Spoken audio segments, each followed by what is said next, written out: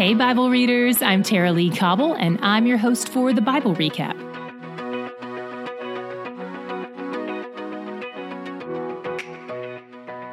I want to start today out with a bit of encouragement.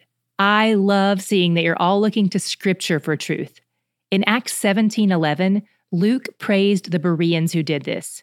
He said, "Now the Berean Jews were of more noble character than those in Thessalonica, for they received the message with great eagerness and examined the Scriptures every day to see if what Paul said was true." Please do that with everything I say here. Because first of all, there may be times when I'm just plain wrong about something. I go to great lengths to avoid that, but it's bound to happen at some point. And then at other times, I may not communicate something in the clearest way possible, and it may end up being confusing. So please forgive me for any missteps I make in communication, and know that I make every effort to speak truth with clarity. And keep searching the Scriptures, because I'm not the final word on anything. Today in our reading, we opened with Abraham remarrying after Sarah's death. His second wife is named Keturah, and even though he was super old, he had 6 more kids, which brings us to a grand total of 8. But all his inheritance goes to Isaac, as God told him, because Isaac is the child through which God would establish his promise to Abraham. He was also the only child of Abraham's first wife. Abraham died at 175 years old. His son with Hagar, Ishmael, died a few decades later when he was 137. We encountered a few lines of genealogies there, but resist the urge to skip past those. Let your eyes fall on every word. You won't remember it all, but once you've seen something several times, it will start to stick with you little by little. Then we got bits and pieces of a few storylines throughout the rest of our reading today. I'm going to follow the Isaac storyline first, then I'll jump back to the part about his kids, so I'm not necessarily always going to recap in the exact order we're reading it. In chapter 26, God appears to Isaac just like he did to Abraham. And then, right after God's promise to him, he starts lying. He manifests the same sins of his father Abraham, calling his wife his sister. But this time, it wasn't even half true. And some commentators say this could have also been the same King Abimelech that Abraham dealt with about this same thing. In both of these stories, we see that King Abimelech actually has a higher view of God's holiness than Abraham and Isaac seem to.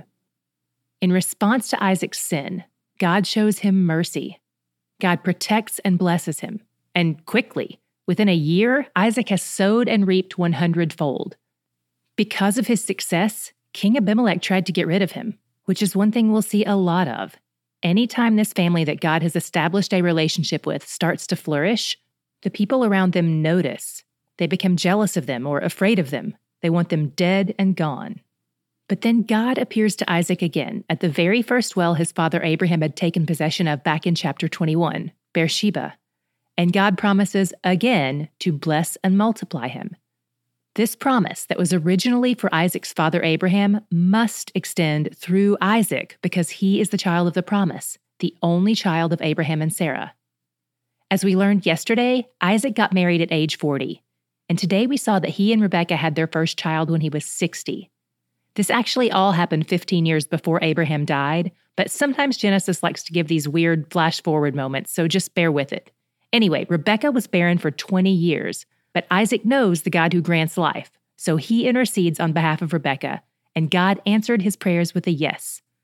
Sometimes God answers with a no, but all of God's answers to our prayers, whether yes, no, or wait, serve to establish his very good plans. In this instance, in order for God to fulfill his promise of many offspring to Abraham and Isaac, God would have to open Rebekah's womb. And when he did, Rebekah became pregnant with twins. I wonder if these were the very first twins ever. Rebekah had a lot of questions about what was happening, and I love that she took her questions to God, and he answered her. God's answer was kind of perplexing, though, because he basically told her that his plan for these 2 children would go against the cultural norms of their day. The older son would not take prominence. Instead, the younger son would rule. This would be kind of like if the crown passed straight from King Charles to Prince Harry, skipping over Prince William and his kids. Then, through a whole tangled mess of sin, God accomplished his purposes to that end. We saw part of that unfolding today, and we'll see the rest tomorrow. The part we saw today was where Esau's impatience and Jacob's scheming added up to a transferred birthright, which is the thing bestowed on the firstborn. It signals inheritance and prominence. Using a bowl of stew, God kind of flipped the script. I relate to Esau a lot here. If you want to see me sin, wait for me to get tired and hungry. Give me a string of nights where I've only had a couple hours sleep each night and all my wisdom goes out the window. I would be wise to remember Esau's lot in life. Also, this promise for the younger child, I want to point out that this isn't just a one-off situation as far as God is concerned. This has actually started to be a bit of a theme he establishes in Scripture. Let me point out a few other times this has happened so far.